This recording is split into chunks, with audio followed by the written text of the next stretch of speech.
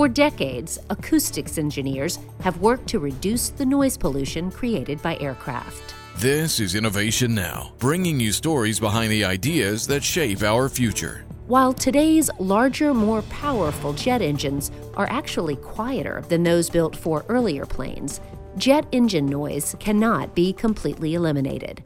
As a heated stream of exhaust leaves the inside of the engine through the jet nozzle, it mixes with a stream of cooler air outside the engine, creating an unstable, violently moving airflow. The moving molecules in the turbulent air create a distinctive roaring sound.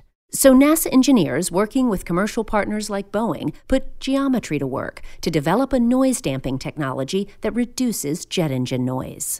Chevrons are sawtooth shapes cut into the ends of the casing around the outside of the jet engine and on the inside of the engine nozzle itself.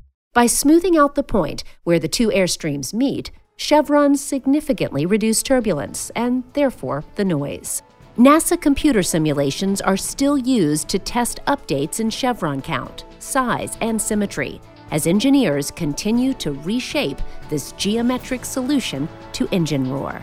For Innovation Now, I'm Jennifer Pulley. Innovation Now is produced by the National Institute of Aerospace through collaboration with NASA.